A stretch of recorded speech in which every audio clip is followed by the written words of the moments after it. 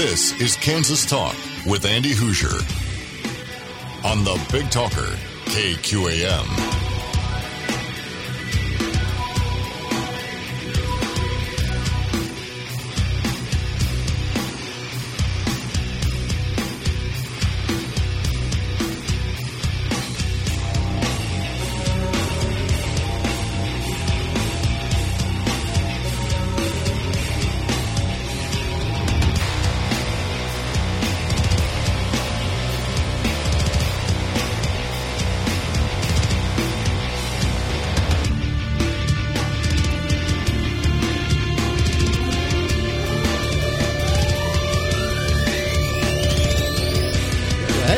Kansas Talk.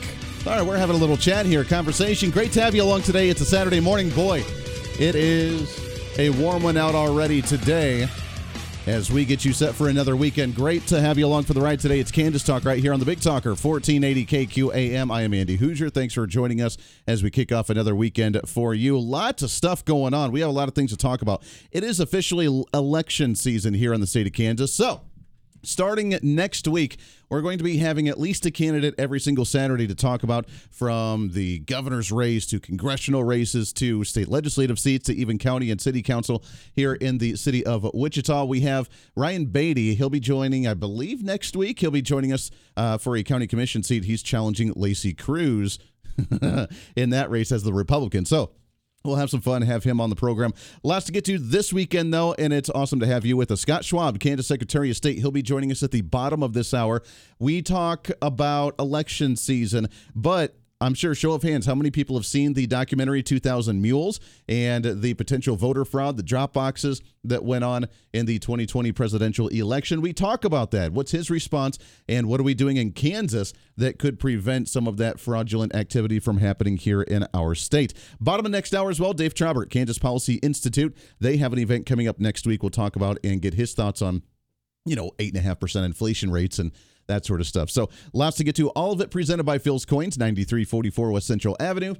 Buying, selling, and trading with honesty and integrity. For all your gold and silver needs, it's Phil's Coins. Also online at philscoins.com. And it has been a few weeks since we've had him in the studio. So here he is, the man himself, in the flesh and blood. It's Mr. Phil Martinez. How are you, sir? Oh, God, here I am. Here you are. Here I am. It's always good to see you. It is. I always get great response whenever you're on. And it is such a, I think now, more important than ever to talk about the gold and silver market and the economy. With the report that came out yesterday of May's numbers at 8.6% inflation, the highest since like 1981. Thank you, Jimmy Carter. We're a year and a half into the Biden administration, and we've already peaked at what took Jimmy Carter 8 years to get to. Was he president for 8 years? He was there for 2 terms, wasn't he? Or was he? Maybe he was only 1 term. You're right. Maybe he was only 1 term. Smarter than that. Yeah, you're right. One term's only enough. That's right. But Lord, at the same time, 4 years it took him to get to that level, and it took Joe Biden a year and a half. So I guess congratulations on a record of beating Jimmy Carter for being worse on the economy. Worst president in the history of the country. Yeah, it is unfortunate. But we have the worst one now. We have the worst one now. We are dealing with that issue. Make Carter look good. Yeah. How is that affecting the gold and silver market right now? I mean, obviously the metal prices have kind of been bouncing all over the place as well, which they're still kind of a strange level. Silver was up at the end of the day yesterday, but we're still floating right around $21, $22. That's kind of interesting to me. Yeah, there's no reason for silver to be in the $22 mark. Silver technically ought to be at least $40. Yeah. I've got people who still believe. I still believe we could see $40 to $60 silver by the end of the year. But I thought that last year, and it didn't happen. So don't run out and buy silver just because I said. Sure. But at the same time, long term, I mean, got people running scared of the banks right now. That seems to be the general consensus out there. I had a guy come in yesterday talking about pulling $1 million out of his stock market account. Because all the big experts are saying, it's on its way down. It's going to drop. We're going to see a 70% correction. La la la la la la la. Sure. He said I've lost 200,000. He says lost 100,000. I talked to him. And they go, well, just stay the road. Stay right in there. And he said then I lose another 100,000. He said he's pulling everything out and he can't spend. He's going to have somewhere around $500,000 he's going to put in gold and silver. Wow. So I mean, so he says it can't do any worse than the stock market's doing, and it's always had some kind of money value. Sure. I mean, they traded gold and silver back before Christ, Right. So it's always had some kind of value, intrinsic value, always. People are coming in, they're scared to death of the banks, they're scared to death of what the government's going to do. Seems to be a lot of talk about they're worried about the government coming in and doing like they did in Sicily and confiscating money out of their bank accounts, and they're even going to do it to the poor people. And I said, well, you can't do it to the poor people. And somebody goes, why not? And I said, man, the poor people vote. I said, if you want to definitely make sure you don't get elected, you start taking half of what they have, and they don't have anything to start with. And he goes, yeah, but technically, and this is what I tell people, and this is something that you people need to understand. You can stand there and look at yourself and your family, and then we can look at the government. And if the government has a choice about whether the government stays open and runs or you starve, the government comes first. The government always comes before any single entity in the world. Sure. So therefore, the government will do whatever it's got to do whenever it's got to do it. And so I've got people, some lady come in the other day and spent all but $10,000 of what she had in the bank. And she goes, should I buy another $10,000 worth of silver and gold? And technically my answer should be yes, because I'm the one selling it and I'm making money on it. But at the same time, if it was me, that's not what I would do. So I advise her to take some of the cash out and just hold the cash. She's not making anything in the banks on interest anyway. So I'll hold the cash, and then if the bank closes or defaults or does something stupid, at least she's got something to fall back on. Yeah. So. Yeah, it's a very scary time. There's a lot of uncertainty in the market right now. And even the weird part is that the Secretary of Treasury, Yellen, says that we're not headed for a recession. They're just blowing it off. There's nothing we can do about inflation. We don't see an end to it. We don't know how high it's going to get, but it's not that bad, and there's not a recession happening. And that's after the last year they saying, oh, there's not going to be any bad inflation. Don't worry about it. We're just spending $2 trillion above our national deficit for an entire year. Yeah. Now they come back this year and are like, hey, we cut the deficit. They just didn't spend as much as they did, although we're back on the regular trajectory of growing the deficit on a normal basis. Somebody was in the shop the other day talking to me, and they was telling me that they read the numbers, and we were almost exactly something about national growth or something where it was when we went into the Depression back in the 30s. That's scary. So yeah, there's a lot of people thinking depression, and I mean, gas is $5, and I'm sorry, Biden. You can stand there and blame Putin and Ukraine and all this, but when you shut the oil line down, Putin wasn't in the picture. You did that all by yourself. And all you people out there that's paying $5 gas, and they're talking $10 gas, you just need to make sure when you go to the polls, you send the right message that you don't want another year of this stuff. We've talked a little bit about this before, but I think this is a good time for a refresher on this. The silver market itself, with such a weird demand, with it getting harder to mine because it's getting, the availability of it's getting so scarce. Now we're looking at this because of the lack of oil drilling, and they don't want to drill it. We had Pete Buttigieg say that we don't want to drill more oil because we don't want a permanent solution to a temporary problem regarding Russia and the Ukraine. And cutting off buying oil from them. So they're pushing the electric vehicle, which is what this whole thing is, which is why they're doing everything except for drill, is because they want it to get to the point where it's so expensive that it's more economical for us, and this is how bad it's going to get. Yeah. It's more economical to buy a $60,000 electric vehicle than it is to actually go and fill up your gas tank. Yes. That's what they want. Right. But there's so much silver that goes into the EVs with the computer chips and with everything in there. Absolutely. Doesn't it that's going to put more of a strain on these precious metals? Yeah, well, right now, I've been telling everybody 90%. One of my employees read an article that says that 94% of all the silver being mined today is going straight into industry. Wow. So it only leaves 6% for investments. That's insane. And you get into all this. But at the same time, we were talking to somebody the other day, and this guy got on social media and was telling me he took this nice vacation and he went somewhere, and if he would have drove a conventional car, it would have cost him $250 in gas. But by the time he charged his electric car, it was like $150. So he saved $100. But he pulled into places that actually had a charging station, and he waited for hours because there was people ahead of him, and he waited for hours, and he lost a whole day waiting in line to charge his car. The government hasn't set up these charging stations. There's no charging stations, and yet the government's also telling us that we're going to have roaming brownouts and blackouts right now. So what are you going to do when you go in and you plug in 500,000 electric cars at 5 o'clock? My God, they're going to blow the main breaker, and you guys won't see power for a month. No one's going to be able to get electricity. You're right. I mean, with the extreme heat already this weekend, they're talking about potential brown and blackouts in Texas all the way to California. Yes. I don't think we're affected yet, but it's coming. If the grid's already strained by 100-degree weather, what are we going to do when we put 10 million different electric vehicles on the grid? Absolutely. I mean, I'm just saying 500,000. You're talking 10 million. I mean, I'm trying to be conservative here. But at the same time, this guy, put it out there, and he said, yeah, but he says, God, for the $100 he could have spent in gas,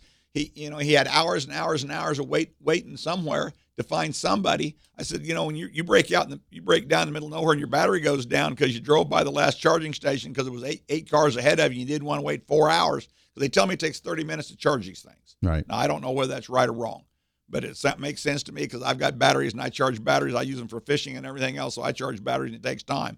And I'm sitting there going, my God, if there is 8 people ahead of you and it's going to take even 15 minutes, you're still talking 2 hours.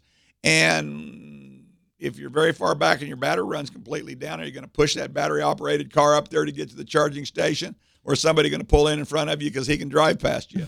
I mean, it's going to you're going to see. They talk about shootings. You're going to see shootings at these charging stations to see who gets to go on down the road. I believe that. I'm sorry I said that, but I believe it. It's I tell you what, it's a very scary thought to think about. That's the type of world that some want to live in, is trying to crash the system of that sort. But looking at the gold and silver market, that's whatever they do economically, whatever they do with the oil, it's going to have an impact on the gold and silver market, which it already is starting to do so. We got to take a break here. 18 minutes past the hour. It is Phil Martinez of Phil's Coins. When we come back, an event coming up next weekend you need to be part of as well with the next coin and stamp show here in the Wichita area. How can you partake and what can you get? It's going to be a lot of fun. We'll talk about that and some more issues. I want to hear from you today at 316-721-8255, 316-721-TALK. We have some really awesome news. We have a lot of news to get to, a lot of things to talk about today for Kansas Talk right here on the Big Talker, KQAM.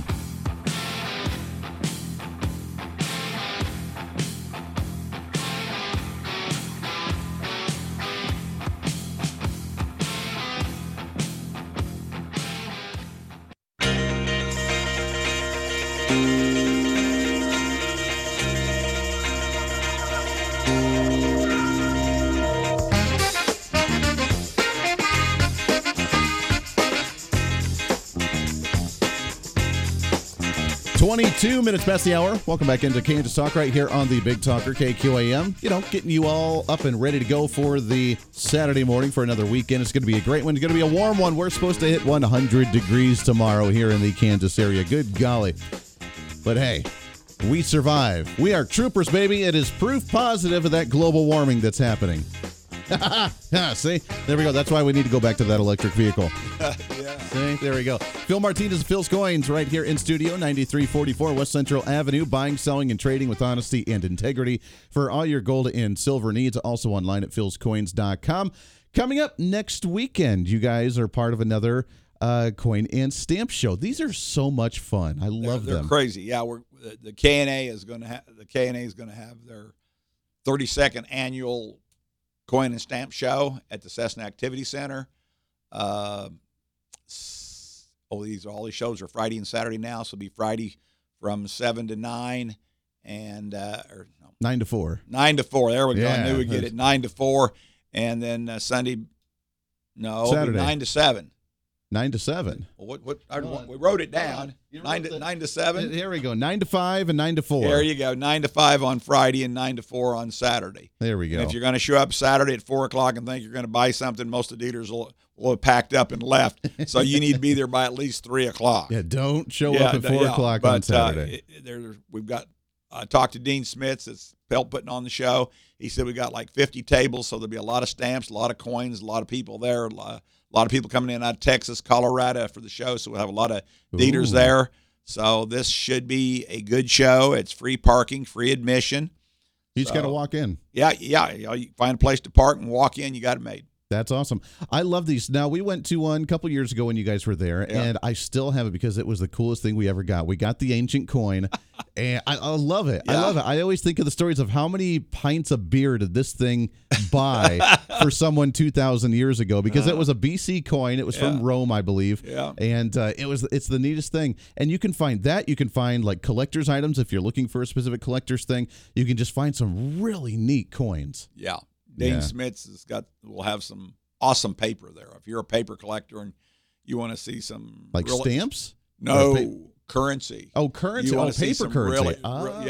Here, probably 10 years ago, he had a $10,000 bill at the show, which was worth probably at the time, I'm going to say $80,000 to $100,000. Oh my! And some guy was coming in, and we almost had him arrested because he was taking photographs. And so, you can't bring your cameras and photograph at the shows because you're going to get a dealer involved and you're going to show inventory. And basically, if he's robbed, you're a prime suspect. So we don't allow cameras at the show. Oh, so you can't take photos. That's good to know. Never thought of that. It's good to know. We had somebody come in the shop the other day, and we thought he was playing on his phone, and we were quoting an estate. We were for the courts. Yeah. And this kid's got his phone on, and somebody goes, he's recording. So we had to turn his phone off, and I said, you don't understand. I said, you're recording what we're saying, and you're recording my inventory. And I said, so if we get robbed, you will be the prime suspect because you just recorded everything we needed. And so we don't allow any photo. Now, occasionally somebody will want to take a photograph of something they want to show somebody and possibly buy. Sure. But it's a shame, but you got to put your business card in the photograph. Interesting. Otherwise, there was a coin dealer back east that had an $8,000 ring, and this guy was thinking about it, and he went in and took a picture. Wanted to take a picture, show his wife, and he said, well, I'll probably be back Saturday and think about it. And the guy goes, I won't be here Saturday. I'll be at a coin show in Chicago. Right. And so the Chicago Police Department show up, come in there, seek this coin dealer out, and tell him that ring's been reported stolen, and the guy's got a photograph of it. Oh my! Well, he took it in the guy's shop and then said this was the shop was the stolen one. And so the guy went and talked to his attorney, and he said it would cost you more money to fight it than it just be to give the guy the $8,000 ring. Wow! So if you photograph anything in our shop, we do put a business card in it so we can prove that you took this at Phil's Coins and it wasn't something that we've never had that problem. I would like to think I haven't got any customers who would do that.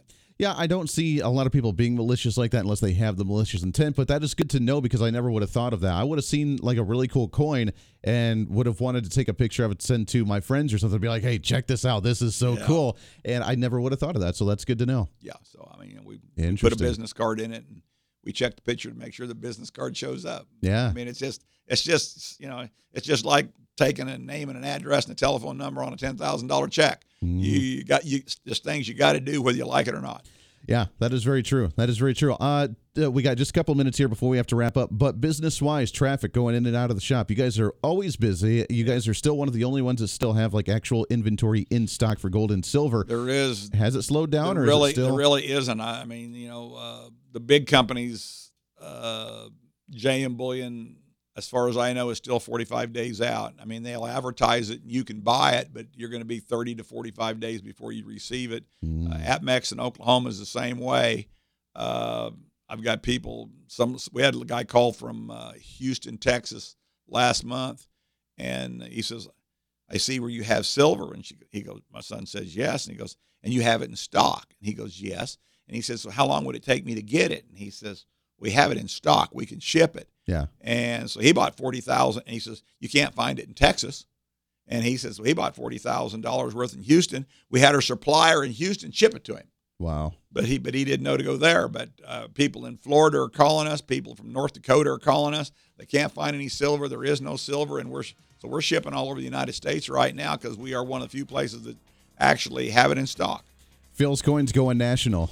There God, I can't keep up locally, and then they're talking national. You need to shop in all 50 states, and that way you can do what you need to do. We've hesitated to open a shop even on the east side of town because we just don't have the help to run it. Just don't have the ability to do it. It's Phil Martinez, Phil's Coins, 9344 West Central Avenue. Also go and check it out, the Cessna Event Center, next Friday and Saturday. It's Father's Day weekend with the Kansas Numismatic Association. Yes. I said that right. Yeah. You got it right. You did well. I did well. Give you an A. I done well on that one. Phil, it's good to talk to you, my friend. Good to we'll do talk it again to soon. you. All you people out there, be blessed. Always a good time. All right, we'll take a break. When we come back, Kansas Secretary of State Scott Schwab will talk with him about election season and more coming up here on Kansas Talk on KQAM.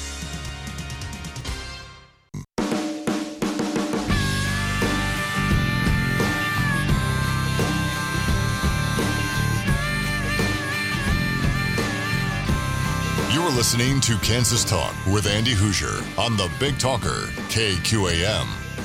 Welcome back into Kansas Talk right here on the Big Talker, 1480 KQAM. Thanks for hanging out with us today on another Saturday morning. Really happy to have this guy back on the show and back in studio with us as you're making the rounds all over the state, talking to people, relieving them of some concerns and fears, also getting all ready for election season, which is ramping up. But Kansas Secretary of State, Mr. Scott Schwab. Scott, how are you, my friend? I'm doing good, Andy. It's good to be back on. Honored to do it. Thank you for having us back. I love having you in studio. Love talking to you. I've enjoyed our chats all the way back when you were a state representative, so it's always good to get you in and chat with you. Obviously, a lot of things going on, so let's jump into this first and foremost. Registration for candidates. All wrapped up. Everything's ready to go. We always see a lot of Democrats jumping kind of last minute into the registration, which I find interesting. It is. So when you're talking about filing to run for office, let's just be honest what Kansas is. It's a relatively red state. Sure. And so the Democrats, the way they're funded through the DNC is whether they get health insurance and payment is how well they do out recruiting opponents. Yeah. And so they, like for every statewide, every member of Congress, they have to have an opponent, even if they don't try, or else they're going to lose some of the benefits from the DNC. Actually, not a bad idea. It forces you to recruit.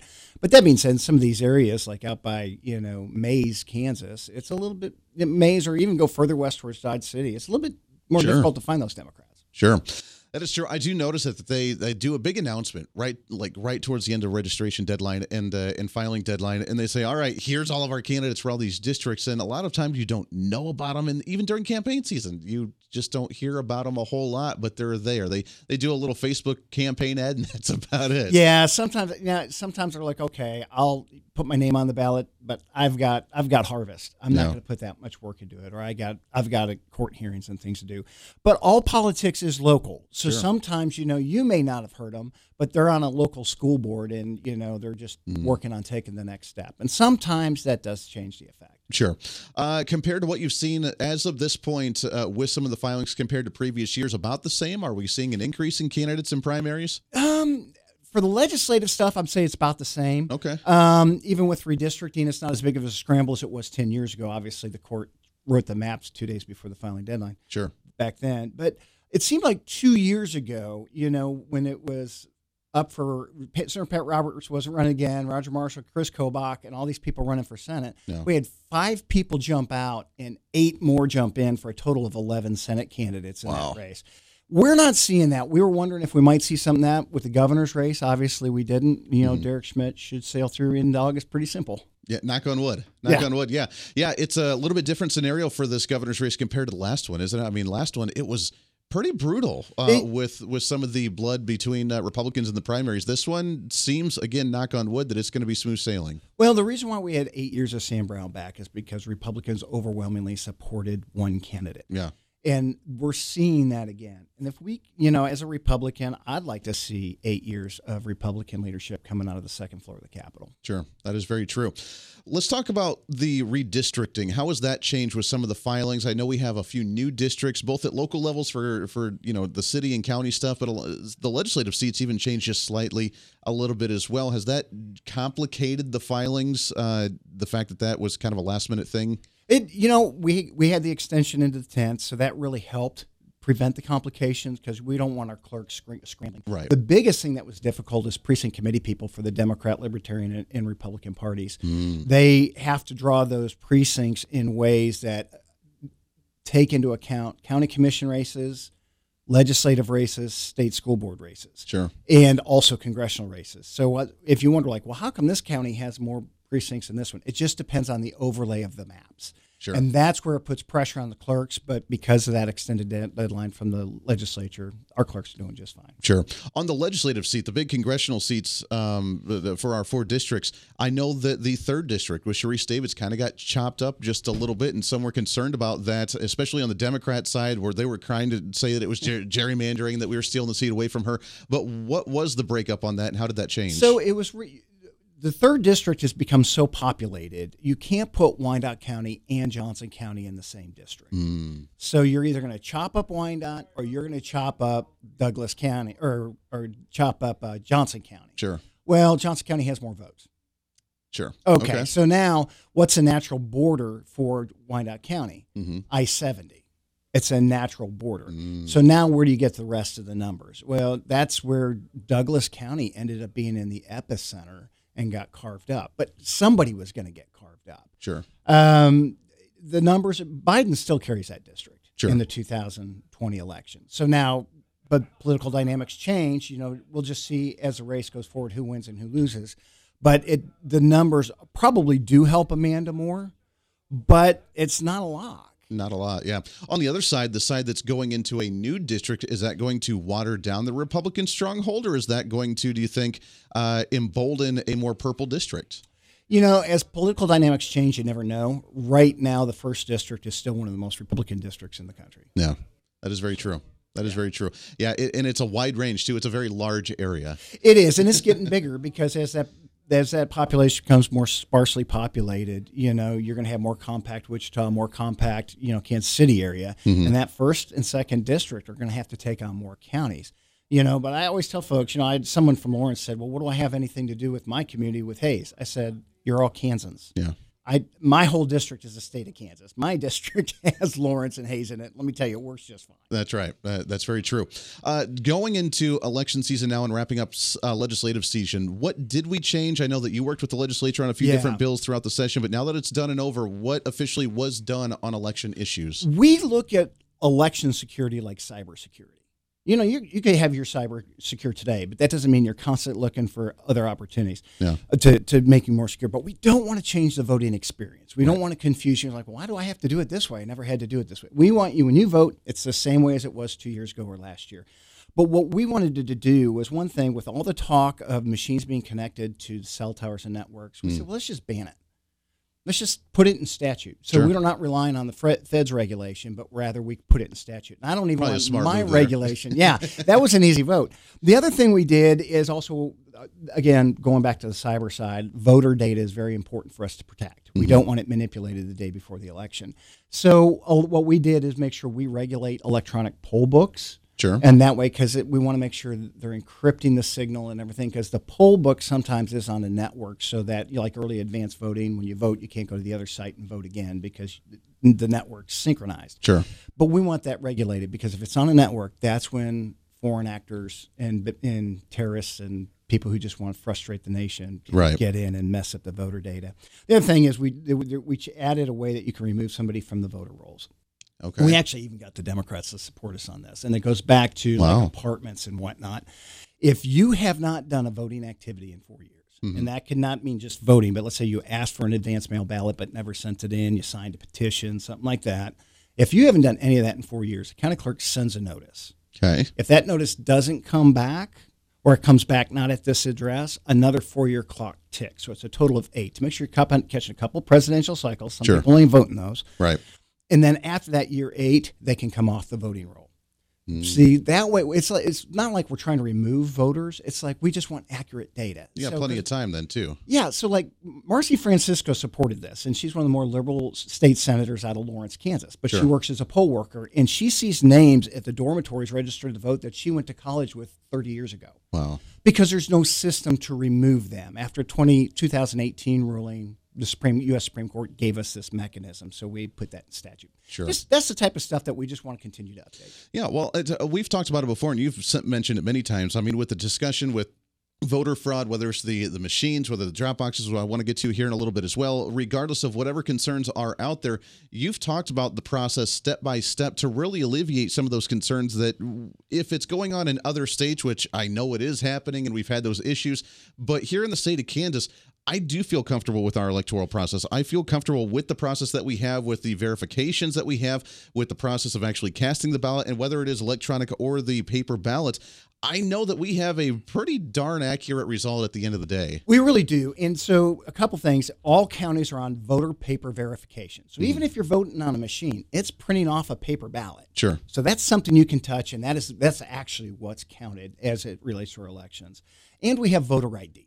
So I can't send in 5 ballots unless I know their ID number. Right. That's pretty difficult to do. And as a matter of fact, I got to pull my driver's license out to write down the number. I don't have it memorized. Yeah.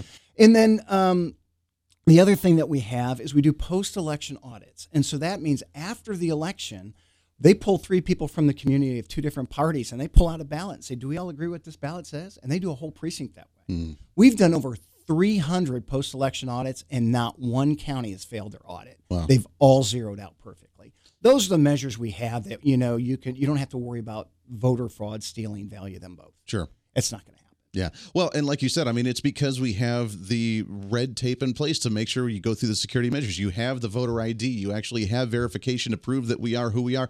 I mean, these other states, when they start allowing quote unquote illegal aliens to vote, or you try and get rid of the voter ID laws because it's racist or whatever they try to argue, that's when you start seeing a lot of shenanigans start happening. But we don't have that here in the state. We don't. And voter ID has been in law now for 11 years. Even Laura Kelly voted for it when it was in when she was in the Senate. Shh, you can't say that. Yeah, but it goes to tell you how reasonable our voter ID law is. Yeah. If you can't afford an ID, go down to the county office. They'll give you one for free. So, and that right there, just putting that in law that you can get a government ID for free helps you if you do want to get back on your feet and you want to get a job. Now you got a free government ID to show you who you really are. Exactly. So that's why there was a lot of support for that law, and it's worked out fantastic. It has not caused confusion or suppression. Sure. We're talking to Kansas Secretary of State Scott Schwab. Let's talk about how this ties in as well with the new documentary that came out that's caused a lot of conversation. And I love the documentary. I think it's a fantastically done video by Dinesh D'Souza with 2,000 Mules. I did see it right after the movie came out that you did send a press release out and an email out to people that subscribe to that regarding 2,000 Mules and how it relates to us here in the state of Kansas, where because of these things that we just talked about, some of these measures, that while we may see the videos of people dropping in 80 ballots into a drop box in Atlanta, Georgia, that's not something that we need to be too terribly concerned about here in Kansas. Right. Ballot harvesting was banned a few years ago. Yeah. Which is so good. I'm so glad we got rid of that. It was helpful. And then the other part is the measures we have. So everything he said we do. First off, you have to ask for an advance mail ballot. It's not automatically sent. Sure. We have voter ID for advance mail ballots. We were one of the only states in the country that had that. Mm-hmm. Plus, we have signature verification. Plus, we have, and here's what he doesn't have that we have on ours. If someone turns in your ballot for you, there's an affidavit that they have to sign to say they're turning in the ballot for you, so you have a ballot chain of custody. Sure. Also, our drop boxes have 2 locks on them, and it has to have 2 people of 2 different parties with 2 different keys to unlock and collect them, which, by the way, you're not getting that security at the post office, which is why we like the drop boxes better than the blue ones outside the post office. Sure. Because this is a true story. We were in Russell, Kansas a month and a half ago in March, and she had ballots that were mailed legally in October of last year that finally showed up at the clerk's office. Oh, my. If you're mailing your value them both ballot, that could be your ballot showing up too late. Yeah. And so this is why I tell folks when they bash drop boxes, man, if all you can do is mail those ballots, suddenly there's going to be a lot of Republican votes not counted because there are more Republican voters that mail their ballot than there are Democrats that mail their Here in Kansas. That's interesting. Kansas. It is.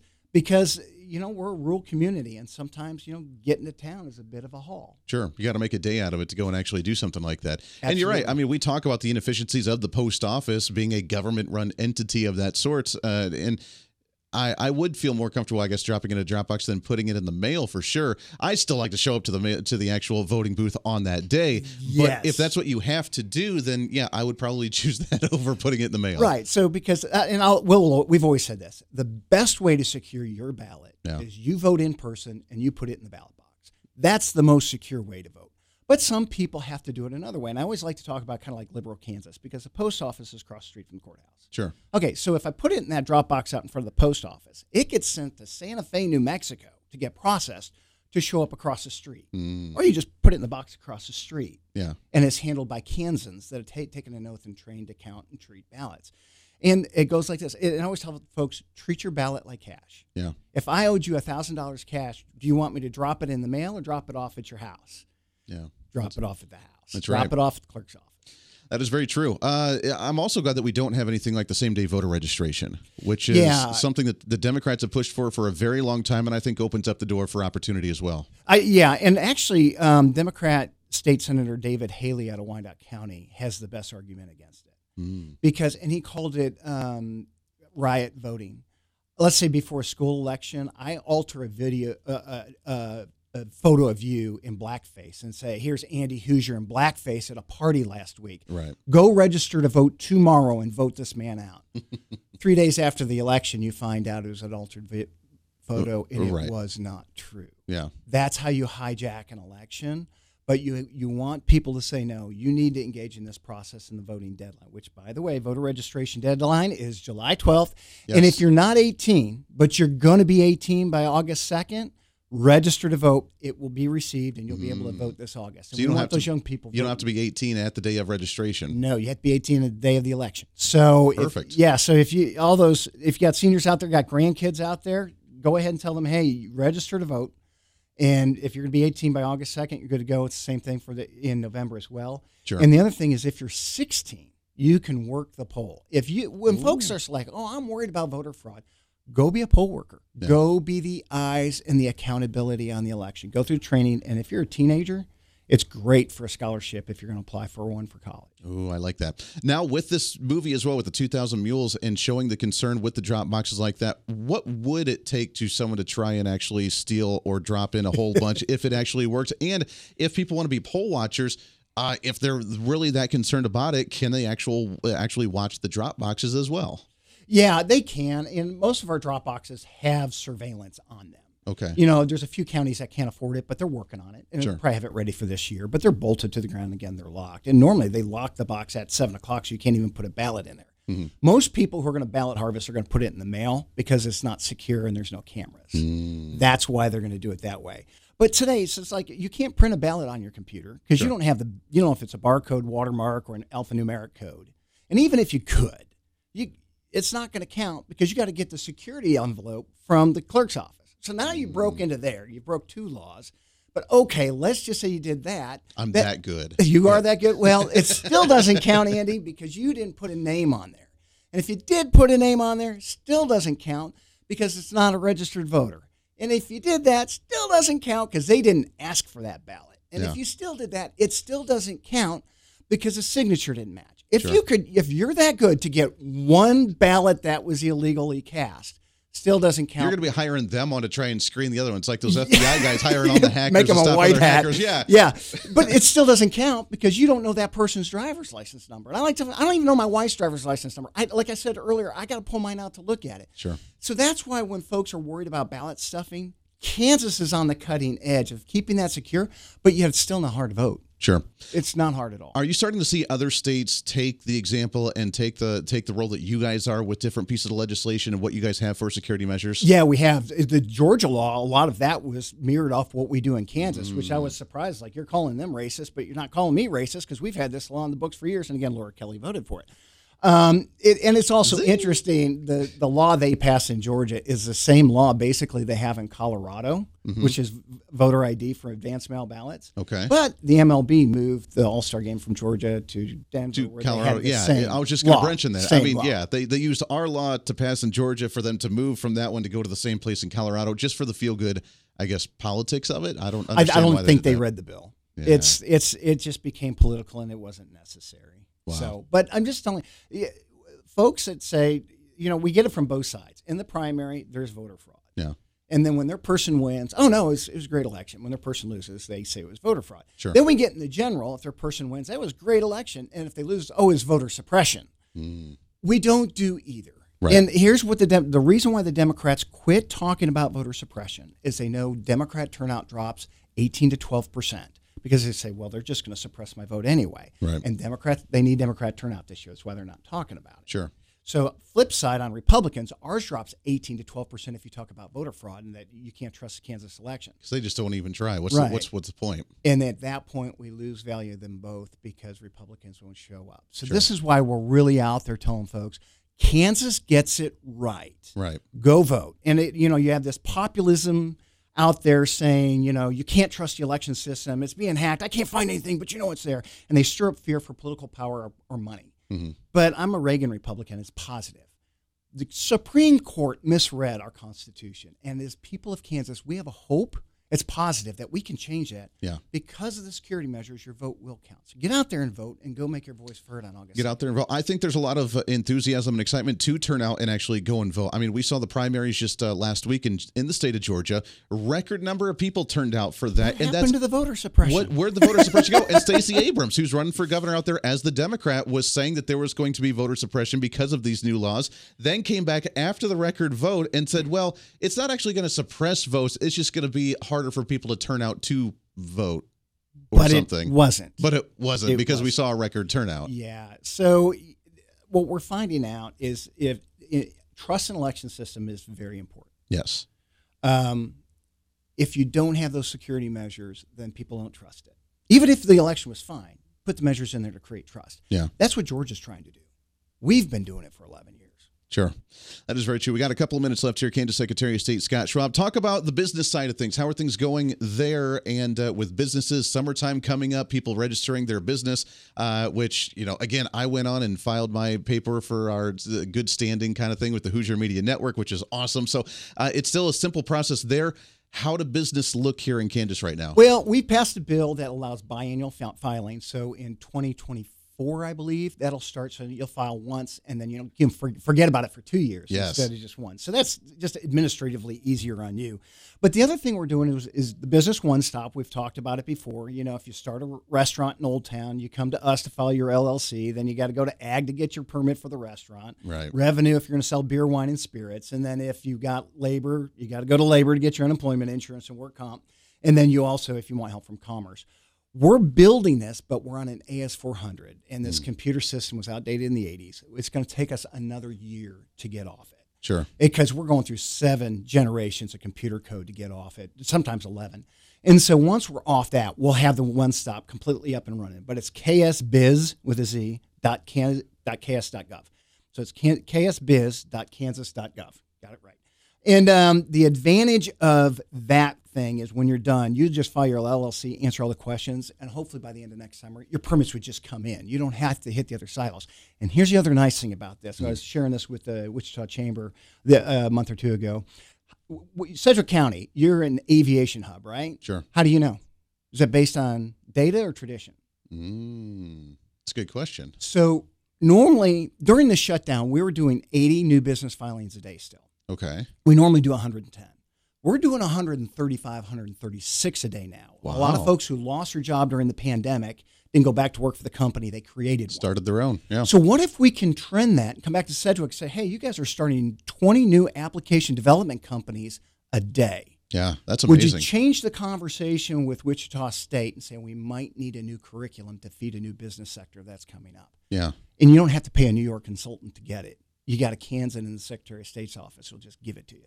That's amazing entrepreneurship right here in the state of Kansas. That's really exciting. It is exciting. It's a great opportunity. Maybe it'd be the next Cerner, the next Coke, the next Garmin. You never know when one of those is going to hit and just change your state. Yeah, absolutely. I love it. You're on the campaign trail as well. How's the campaign going? And as you talk to people, I'm assuming the voter fraud stuff's kind of the main focal point that they ask you about issues right now? Actually, it's not, depending on the audience. Okay. If you go to a Republican Party picnic and somebody just saw 2,000 views, then that's what they talk to.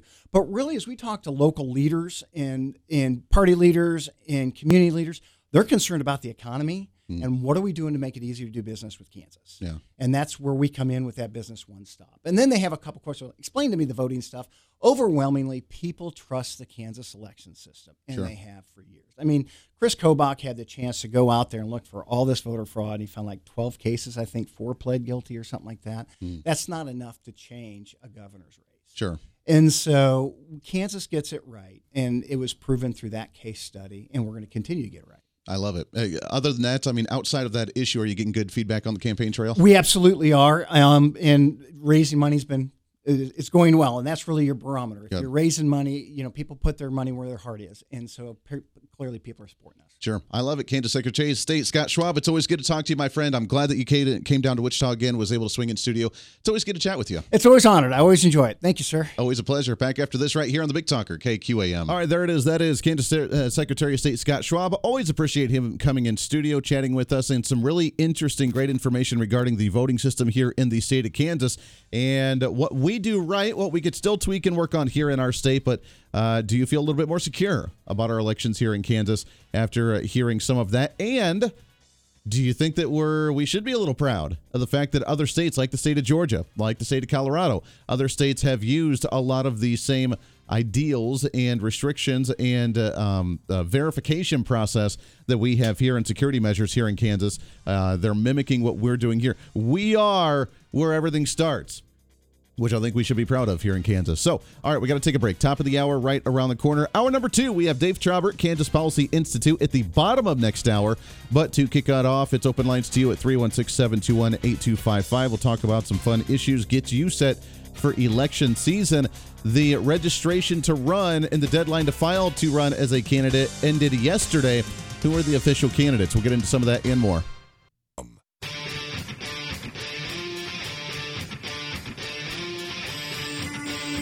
This is Kansas Talk with Andy Hoosier on the Big Talker, KQAM.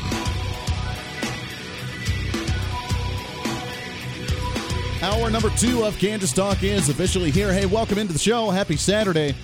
Getting you up and moving for another weekend. Always good to have you along for the ride today. Welcome in 316-721-8255, 316-721-TALK.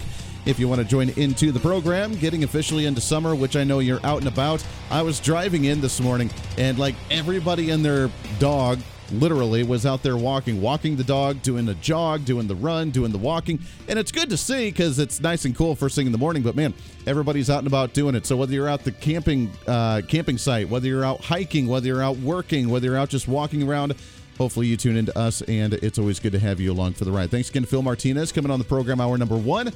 Also, Kansas Secretary of State Scott Schwab. Did that settle some nerves with his conversation? Did that kind of put some ease into your mind with concerns about potential voter fraud, at least here in the state of Kansas? Obviously, we have a lot of work to do nationwide, but there's optimism. There's hope, because if we try to mimic what we've done here in the state of Kansas and do it elsewhere with states implementing these rules, even though the Democrats lose their minds when this stuff happens, and we can actually start to clean up the electoral system by having some type of security in the system. And now that they're being exposed for it, here's the most dangerous part about that documentary 2000 Mules, is that now we are aware of what they're doing. It's always happened. We always kind of knew something was happening, but to see it, to not just only see it, but to see it at the extent that it's happening now, is concerning. And they've been able to get away with it for a long time. So now that we're aware of it and we've caught them red-handed and we start to work to limit that, what is going to be their response? Now, this is kind of like a computer and hacker situation where you put on the malware on your computer. Some type of hacker finds a way into your computer to still put a virus on there or take control of it in some way, shape, or form. So you have to update your malware, update your antivirus on your computer, and it's a ongoing process, because when bad guys want to do bad things, they're always going to do bad things. Seems vaguely familiar with the conversation we have about firearms as well, but it's an ongoing battle that we have to have. So we'll talk some more about it as we go into election season, but hopefully that even if it doesn't put you at ease, at least understand the process of the electoral system here in the state of Kansas. And I think that we should be the beacon and the guidance and the example that other states could use to implement at their own level, while we continue here in Kansas to clean it up and just fine-tune it. It's like that guy working out. You just fine-tune it. Go to the gym. You just want to fine-tune that. You just want to try and get that last little bit out there. And I think that's a good way that we could work here in the state of Kansas. 316-721-8255. Dave Trabert, Kansas Policy Institute. He'll be joining us at the bottom of this hour. And before we get into any topics here, which I do want to get into election season, because yesterday was the final deadline to file if a candidate wanted to jump into the races here in the state of Kansas. It was June 1st. Due to whatever, we ended up delaying it another 10 days. A lot of it had to do with the redistricting and the courts to make a final approval on the redistricting of not only congressional seats, but the state legislature and county commission seats and city council and school boards and everything across the state. That took some time to make sure that they were all final and approved. So we ended up delaying the filing deadline until yesterday, June 10th. Now that date has passed, what are the final candidates? Starting next week, we will be right off the bat, and we'll have at least a candidate every single Saturday on this show to try and get that word out there, which leads me to the point that I want to say thank you. Thank you for listening to the program. And I really, truly do appreciate it. Not just this program, but our weekday program as well with the Voice of Reason that we're on a few different radio stations, but we get to do it with our flagship right out of here. As we continue to see rating numbers come in, which, we don't always base it off our ratings, but just kind of get a general idea of, the listenership that we have. This program does very, very well on Saturday mornings as we match a lot of other content that is similar to us in this market for this time. And I'm a good friend with him. He's a good friend, and we like to kind of have a little fun back and forth. But the other local talk show host that's on the other station on Sunday evenings, we dominate, just completely obliterate by like triple the amount of listenership on there. So thank you for that. We appreciate you very, very much. We love you to death here in Wichita. The fact that we've been on the air, that I've been on the air here in the Wichita area for, since 2015, so that'd be 7 years now on the air here in the Wichita area specifically, is absolutely amazing, and we continue to grow. This show doesn't even compare to what we do during the week with our numbers there, which are just continuously growing and doing well as well. So between this show and that show, we do very, very well. But this is the show where when we went national during the week, I wanted an opportunity to still be able to talk about local and statewide issues because this is our home.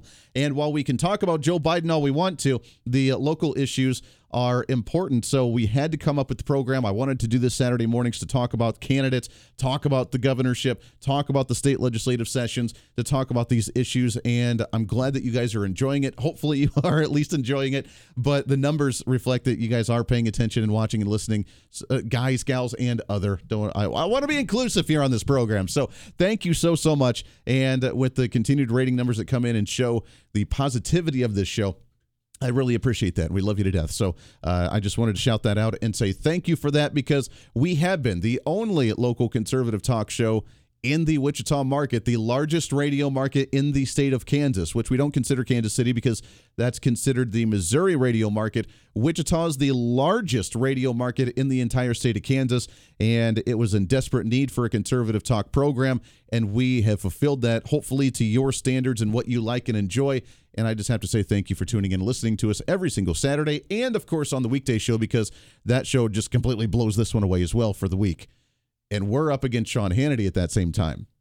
So thank you for that, and I appreciate that very, very much. All right, let's get into it, some election stuff, and we have some calls on the line I want to get to you as well. But we are official. We're locked in. We're set. The candidates are official. We're who's going to run for the primary election in August in Kansas, and who's going to be running for the general election in November if they do not have a primary challenger. And I'm here to say that the vast majority of Republicans in the state legislature do not have a primary challenger, which is kind of awesome.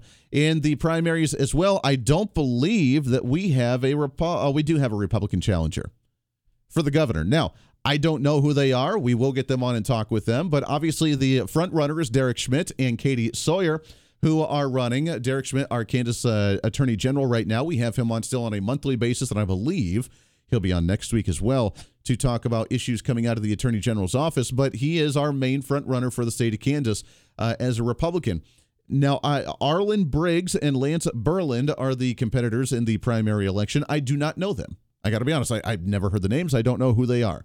So we will do some digging, and we'll get them on the program and chat with them, because I want you to hear from every candidate.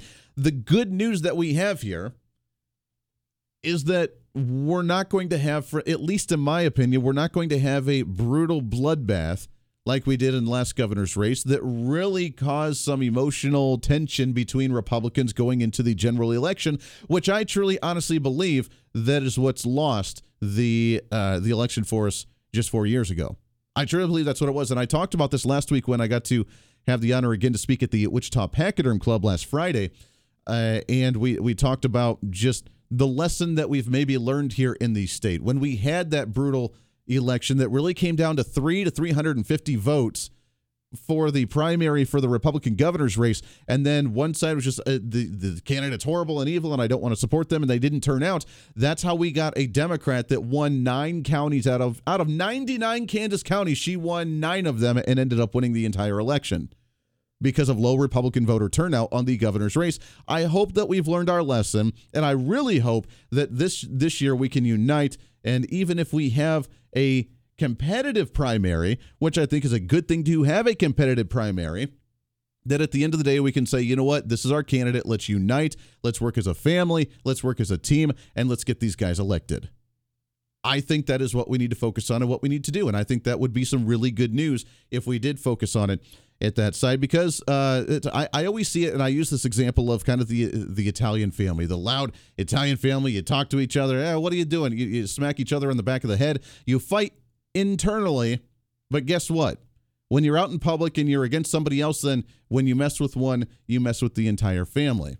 You give each other a hard time internally, but when you're outside, you're united as a single front. That's what Republicans have to do, and I really hope that we learn that lesson and that we move forward as such as Republicans going forward with these elections, because tearing ourselves apart, we are our own worst enemy.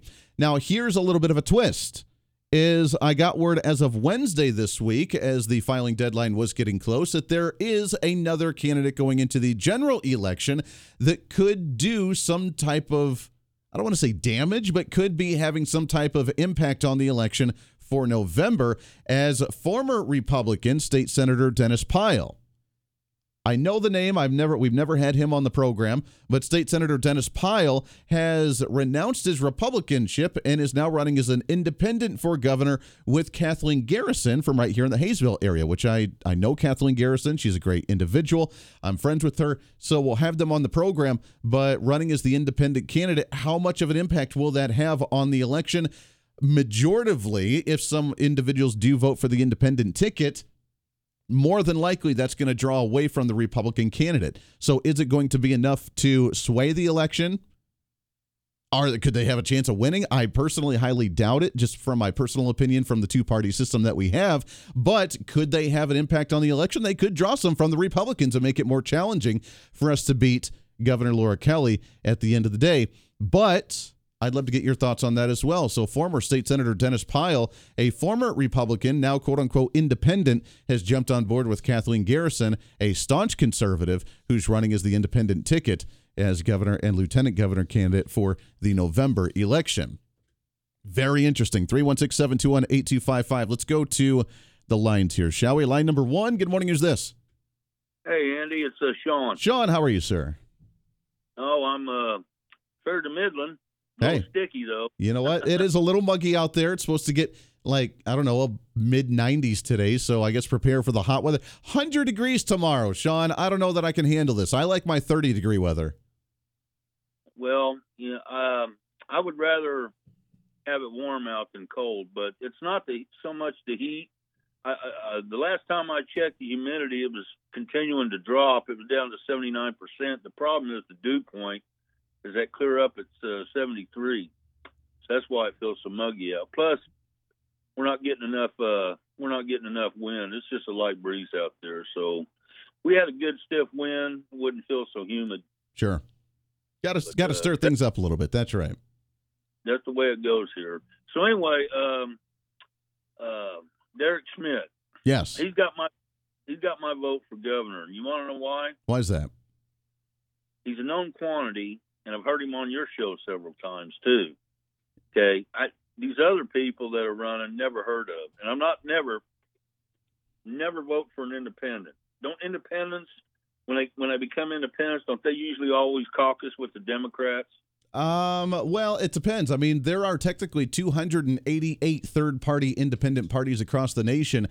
So running for an independent, it really is what their beliefs are. Now, the fact that I don't know Dennis Pyle a whole lot, from my understanding, from the little that I do know, was that Dennis Pyle was a Republican, more of a moderate Republican, but a Republican. But Kathleen Garrison, who's his running mate on the ticket for the independents, she is a staunch conservative. She is a very strong right-wing conservative, and so to kind of bring him on that side.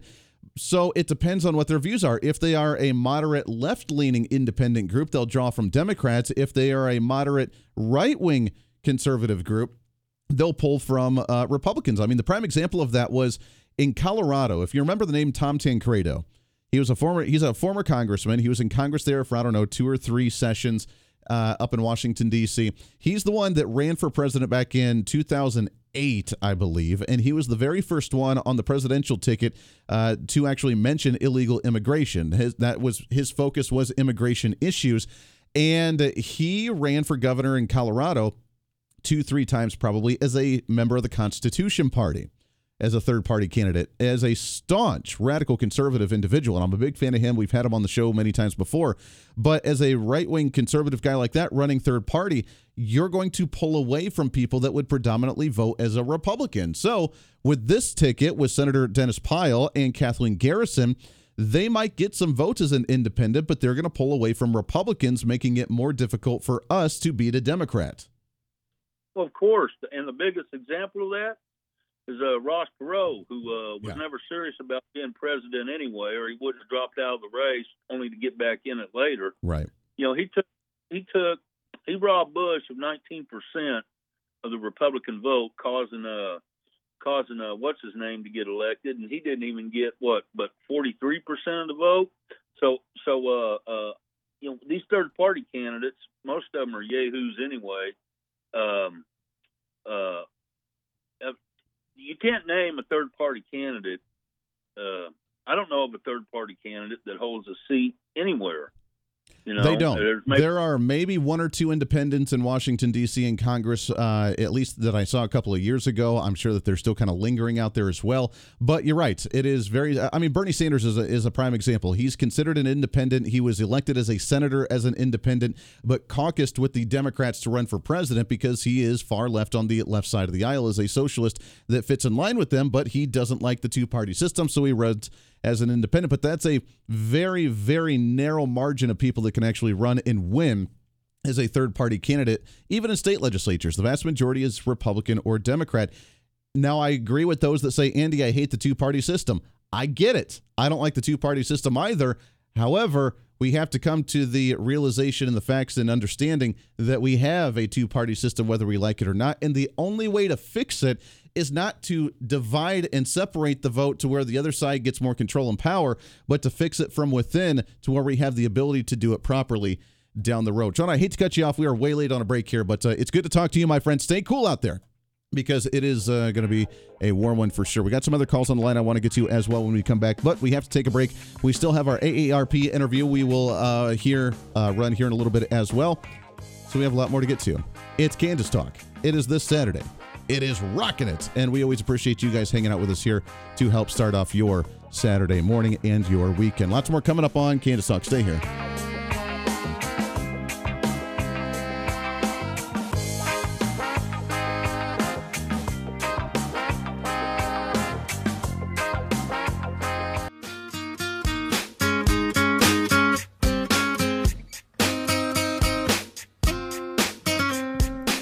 6 minutes past the hour. Welcome back into Kansas Talk right here on the Big Talker, KQAM, 316-721-8255, 316-721-TALK. By the way, all presented by Phil's Coins, 9344 West Central Avenue. Buying, selling, and trading with honesty and integrity for all your gold and silver needs. Go and check them out today until 2:30. Also online at philscoins.com. Let's go back to the phones here, shall we? Line number 2. Good morning. Who's this?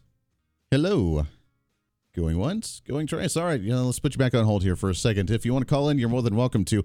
Had a couple kind of drop in and drop off throughout the break, so let's see if we got them back on here. Good morning. Who's this? No? All right. Never mind. Give us a call back. We'll love to hear from you. And get your thoughts on the third parties. The third party, are you concerned about them going into the general election this year? The good news here, though, is looking at the list of the primary candidates. There are very few primary candidates, some of them to pay attention to, however. Secretary of State, obviously, with Scott Schwab running for re-election. There is another Republican in that race that's thrown in, Mike Brown. We'll get him on the program and chat with him. The Attorney General's race is going to be an interesting one this year.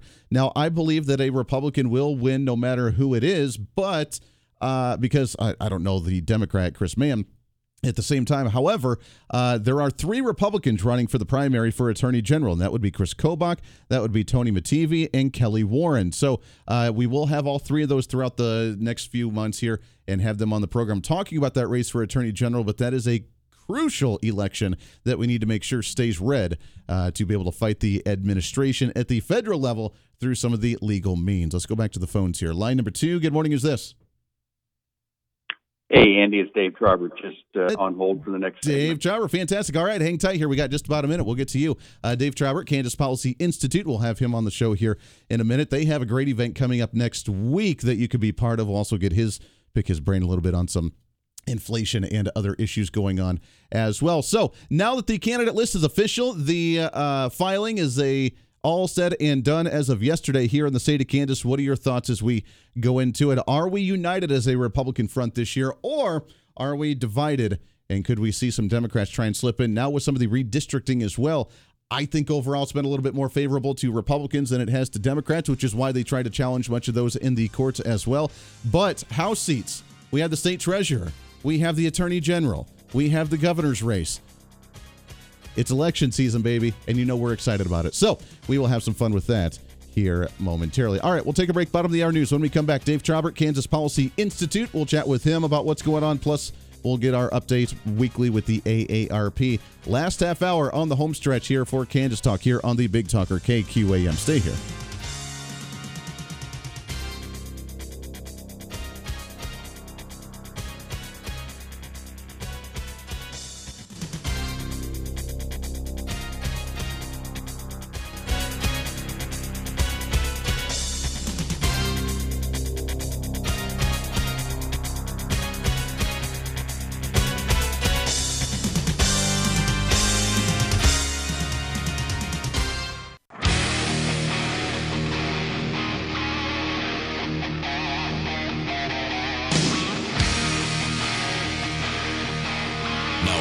To Kansas Talk with Andy Hoosier.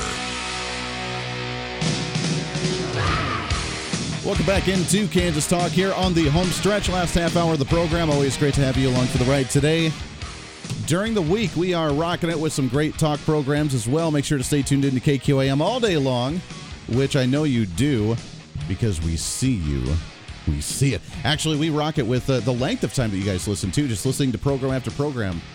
With Brian Kilmeade in the mornings. John Wright, obviously, early mornings with your news, traffic, weather, and morning news to get you up and going for the day. Brian Kilmeade, the Fox News radio studios out of New York City. He's out of there. We are still absolutely love having Dan Bongino on the program live for the middays throughout the week. Todd Starnes, as you just heard the liner there, Todd Starnes out of Memphis, Tennessee, but he's got a great connection here with Wichita. A lot of great listeners, a lot of great fans, and we're so proud to have him on the airwaves from 2 to 4. My program live 4 to 5 every day with our national broadcast of the Voice of Reason on multiple radio stations. And then, of course, Joe Pags in the afternoon. We just rock it all day long, so stay tuned in here to KQAM. We always appreciate that and love you guys to death. All right, I want to shift gears a little bit for the last half hour here as we talk about an event coming up next week. I also got to pick his brain on some other fun stuff as well going into election season in the state of affairs in the nation and here in the state of Kansas. And it's been way too long since we've had him on the show. I don't know what's taken us so long to get him back on here, but we love having him on with the Kansas Policy Institute. It's Dave Trabert on the line with us here. Dave, how are you, my friend? Great, Andy. Thanks for having me. Oh, it's always good to talk with you. I apologize for it being so long. It's hard to get so many guests on a Saturday program, but we have to keep you on here because, especially with the state of affairs right now, this economy, we just saw the report for the month of May, 8.6% inflation, the highest that we've seen since 1981. This is insanity here. It took 4 years of the Jimmy Carter administration. It took Joe Biden a year and a half. Yeah, it's like most things that go wrong with an economy, a lot of it comes down to government. Various ways that government officials will try to do maybe what they think is the right thing to do, but spending more money is always going to cause inflation. The way that they have not only increased, spending, but the way they increased spending, a lot of it was just turning on the printing press. I mean, most of that increase was printed money. I mean, that is the number one way you raise inflation. Yeah, that is true. When they try to come out with this campaign right now, obviously they have nothing else to run on. So when they come out and say that Joe Biden created 6 million jobs, and it's not his fault that the $5 gallon gas is out there. It's not his fault that the 8.6% inflation's out there. But we created 6 million jobs and the economy is moving upward. When CNBC, I love this, and I don't know if you've heard this clip of CNBC with, I can't remember his name. But to me, we have the strongest economy perhaps I have ever seen. See that number? I mean, when you have that in the mainstream media, it's laughable. It is, and I got to believe that, probably at least half of his communications team doesn't believe what they're saying because they know it's not true. I mean, How do you have a strong economy when GDP is going backwards? Yeah. It's unfortunate. Now, here in the state of Kansas, let's bring it home here. We finish up our legislative session for this year. You and I, throughout the years, we've talked a lot about the budget. We've talked about public education funding. We've talked about the taxes. Finally, we have the tier step down of the sales tax on food after Governor Kelly really stole that campaign talking point after years of fighting it and stopping it and stalking people in the grocery store with an axe, wanting to, quote unquote, axe the tax. Is that going to give us any relief here in Kansas? Not much. I mean, for some people, yes, because it is a regressive tax, and any sales tax is a regressive tax. And so it will help some people. But let's be honest, Laura Kelly is trying to get reelected. Yeah. And that's all that sales tax issue is. It's an election, vote for me tactic. We testified on the proposal and said, if you really want to help these people, you reduce the income tax. You provide at least the same, if not more savings than people would get on the food sales tax. You reduce the income tax because that is the most impactful tax on the economy. It hurts the most. You do not tax productivity, tax property, tax sales, whatever. But if you're serious about helping, then you go to the one that hurts the most. The food sales tax gets more publicity. Sure. That is very true. Vote for me. Yeah, exactly. Vote for me on that front. It is laughable. Now, the state budget as a whole, your thoughts, it did go up a little bit, but we did get to put the $1 billion into the CAPERS payments to try and catch up on those. So overall, what do you think of the session this year and our final budget and what we did with some of that COVID-19 relief funding? Paying down debt is good to use. You've got one-time money, you want to spend it on one-time things, and paying down debt is always a good move. And so there were some good things that took place, but there was a lot of squandered opportunity at the same time. Sure. There was real opportunity to cut taxes. And they didn't want to do it for a lot of different reasons, and most of them come down to politics. Yeah. Worried about who's going to get credit for it. It's unfortunate that politics is always taking a front seat to policy, and that's bipartisan. There were a lot of good things that happened, but we left a lot of good stuff on the table. That is very true. We're talking with Dave Trabert, Kansas Policy Institute. Let's talk about an event you guys have coming up this next week. Obviously, not just with budgetary issues, but you guys focus a lot of attention on the K through 12 public schools as well. And a group of panelists, you being included in that as well, talking about K through 12 students here in Kansas. What's coming up? What are you guys working on? Well, it's about the cultural divide between parents and schools and how that's impacting student achievement. I'll give you a sneak preview of a story we're going to publish on Monday. For all this posturing, school officials talk about their devotion to eliminating discrimination and inequality and so forth. Well, a new study just came out showing Kansas is the 32nd worst state in the nation for racial equality, looking at educational measurements. And that's, again, this is a sham. It is political posturing on the part of school officials to give them cover for their political agenda. If they were serious about wanting to end racial discrimination, they would focus on stopping their own educational discrimination. Kansas public schools, and it's probably true of many systems across the country, perpetuate race-based and income-based discrimination. Now, I know that sounds maybe harsh to some of your listeners, but let me give you a few examples. We have documented evidence. There's an audit that was done of public schools on their at-risk funding. Legislators have provided more than $5 billion, it's billion with a B, in incremental funding since 2005 to help low-income kids, to help at-risk kids. And after KPI discovered that, we had evidence they weren't doing it, then a state audit went in and officially found that most of the money they examined was not being spent for the direct benefit of at-risk kids, quote, as required in state law. Of course. They know they're not following the law to help these kids, and they won't do it. And what was the reaction? Well, state school board then President Kathy Bush, wrote an editorial that basically said, shut up, go away, we know what we're doing. Well, with all due respect, you do know what you're doing, but it's not helping kids. So where was the money going? There's more. What, was it going towards administrative? It was just going to whatever the hell they wanted to spend it on. So, yes, some of it's administration, some of it's, it's wasting money on things like what they call diversity, equity, and inclusion, which is really pushing discrimination on kids, trying to divide kids from their parents with critical race theory and gender identity indoctrination.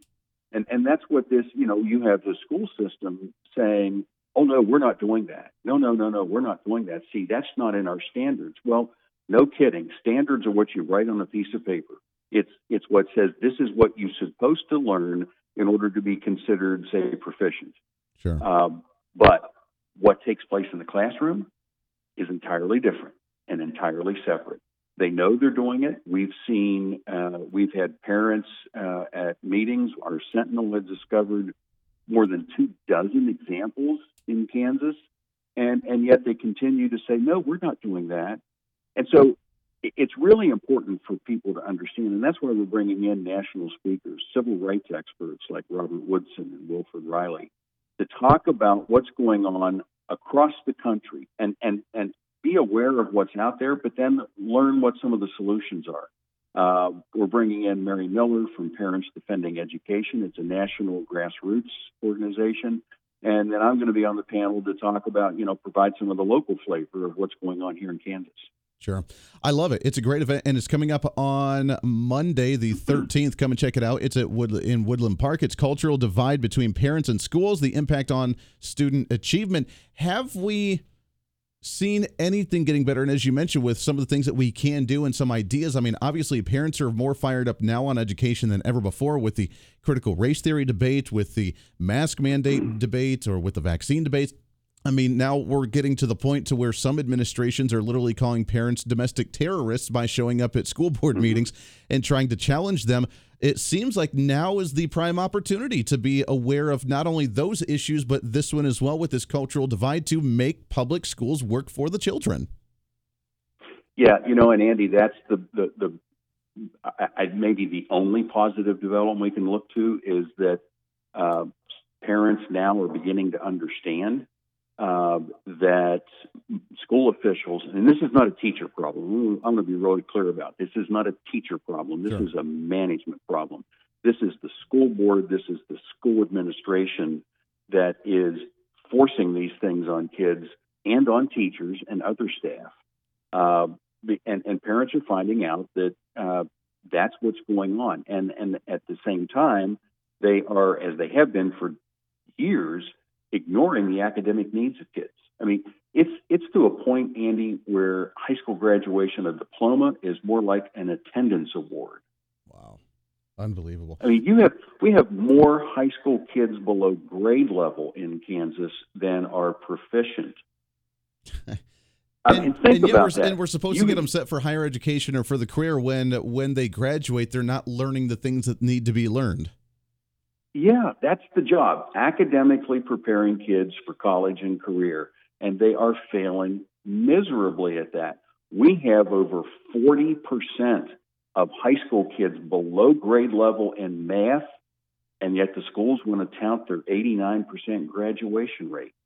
They know they are giving diplomas to kids who are below grade level and not even close to being prepared. But that's not the goal. The goal is to make the public education system look good. Sure. The system is really designed, both structurally and operationally, to help sustain the system and the adults in it to the detriment of kids. So if we don't have the proper educational level when we graduate, how much again are we spending per head, per student in the state of Kansas? Because it's increased dramatically over the years that you and I have talked in the 7 years we've been on the radio here in Wichita. It's increased dramatically, but yet we still have these numbers. So what's the current number now per student? The current number is over $16,000 that they're spending this year. But wait, it gets worse. If you adjust for cost of living, because, a dollar, I mean, you've moved around the country, a dollar you spend in Kansas buys a lot more than a dollar you spend in New York. Sure. If you adjust for cost of living, Kansas is the 11th highest spend per student in the nation. Wow. And yet we can't get them to be based on 2020, and it keeps going. Yeah, we're by now we're easily in the top 10. And we have really low student achievement. Kansas is below average in a nation that doesn't do well. Exactly. And just to put this into perspective for radio listeners as well, when we started talking probably, 5-6 years ago, we were losing our minds when it hit $9,000 per student. We're at now $16,000 per student. A private school, at least back then when we talked, was anywhere between $11,000 to $12,000, and we were losing our minds that it was almost just as expensive to send our students to a public school to get a horrible education. Again, not based on the teachers, but based on the administration, the administrative garbage that goes through it, as opposed to actually spending the money to go to a private school. Now we're well above that private school level, aren't we? In most cases, yeah. I mean, there may be a few elite private schools that spend more per student, or at least charge more in tuition. But yeah, we're way over that. And Andy, here's the sad truth. One of the mantras of the school officials in this last legislative session was, "We just don't have enough money." Don't have enough money. That's the always go-to. I mean, that's always it is. Focus on, well, see, you're just not giving us enough money, or you're not giving us enough money fast enough. It's always about money. They want more money. And that is one of the reasons that school choice is the solution to a lot of this, because money is what gets their attention. It's the only thing that gets their attention. And so you provide universal school choice that allows kids who are not getting the education they deserve the opportunity right now to go somewhere else. And that ability to leave is what forces schools to compete. And it's not theory. We've seen it happen in Florida, in Arizona, in Indiana. States with robust school choice programs are having achievement gains far greater than the national average. It's really clear. You make them compete, and they will get better because they know they lose money if they don't. Exactly.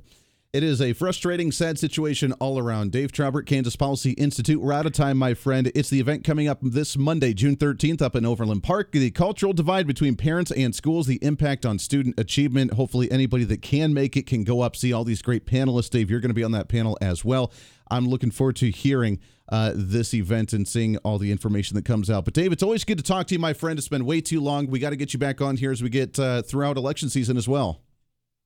All right. Sounds good, Andy. Thanks for the opportunity. Hey, always a pleasure, my friend. Always fun. That again was Dave Trabert, Kansas Policy Institute, and always a pleasure to chat with him. We'll take a break. When we come back, we'll have our update with the AARP. We'll wrap up the show today for you as well.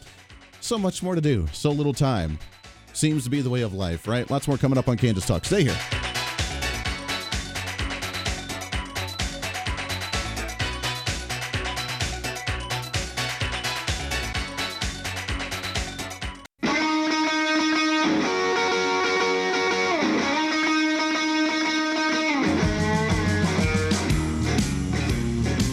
Talking again with the AARP, whether it's the Fraud Watch Network, Retirement Calculator, getting involved in the community. Make sure to check them out online at aarp.org/KS for the state of Kansas. Also on their social media, like them and follow them there as well. Glenda's back on the line with us this week. Glenda, how are you today?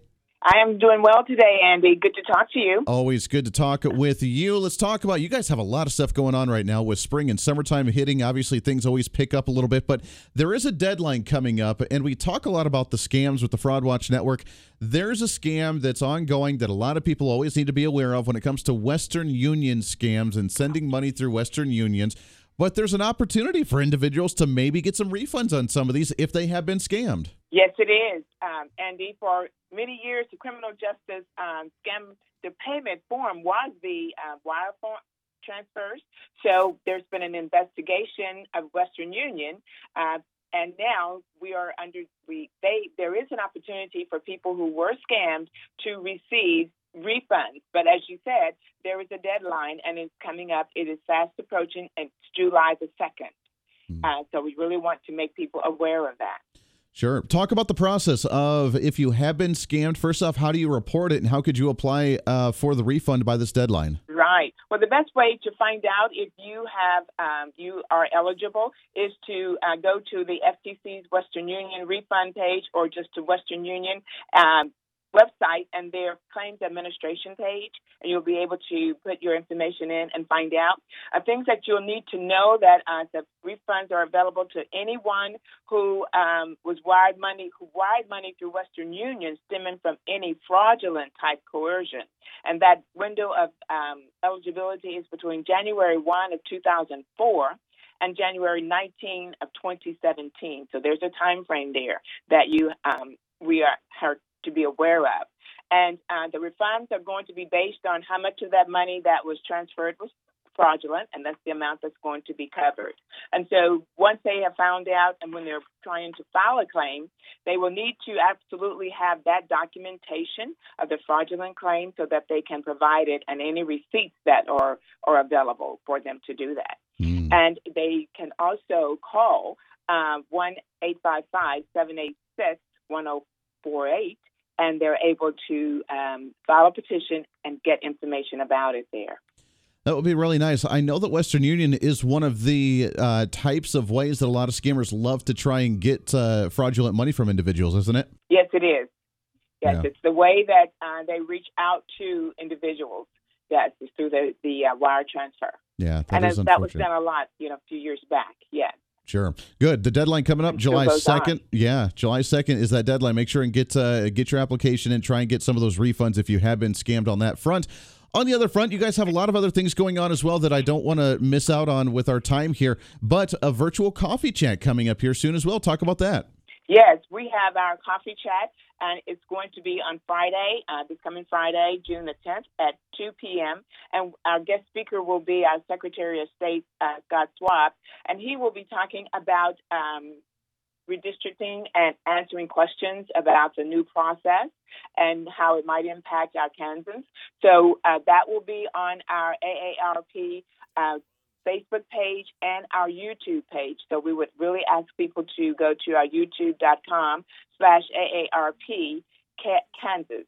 And that way they'll be able to participate. And we have our coffee chats weekly, but we really want people to go to our YouTube channel and our Facebook page to stay up to date on information. But truly join in at 2 o'clock on Friday. That's going to be a really great conversation because, as you mentioned, not only the redistricting that's going on, but also getting people registered to vote going into an election season, plus whatever else is going on with the Secretary of State's website. Scott Schwab, always a great informative individual, so I'm glad you guys are doing that. Yes, and we, AARP, Kansas, we're also involved in our voter engagement and education campaign. So this will be a part of it, and we'll just be able to provide information along with him about how and where and when to vote. So we're excited about that. Going to be great information. If people want more information on how to reach out to you guys, how to follow some of these different webinars that you guys do, and more, how can they contact you? They can always reach out to us by going to our web page, which is aarp.org/KS. aarp.org/KS for the state of Kansas. Also, as you mentioned, follow and like them on their Facebook, on their YouTube channels, watch all the webinars, and great stuff going on there as well. Glenda, we appreciate the time very much. Let's do it again next week. We will. Thank you, Andy. Take care. There it is. That's the latest with the AARP, and that does it for us today on Kansas Talk. Thank you guys for tuning in like you do every single Saturday. We're back at it again next Saturday from 9 to 11. The Weekend with Michael Brown right around the corner here on KQAM. Stay tuned in for that one. Great content, great information. We're back at it on The Voice Reason again Monday at 4 o'clock as well. Until then, have a great weekend. Try and stay cool out there with the near 100-degree weather. I guess summertime's officially here. Thanks, AOC. Global warming has officially arrived. We'll see you guys on the radio next week.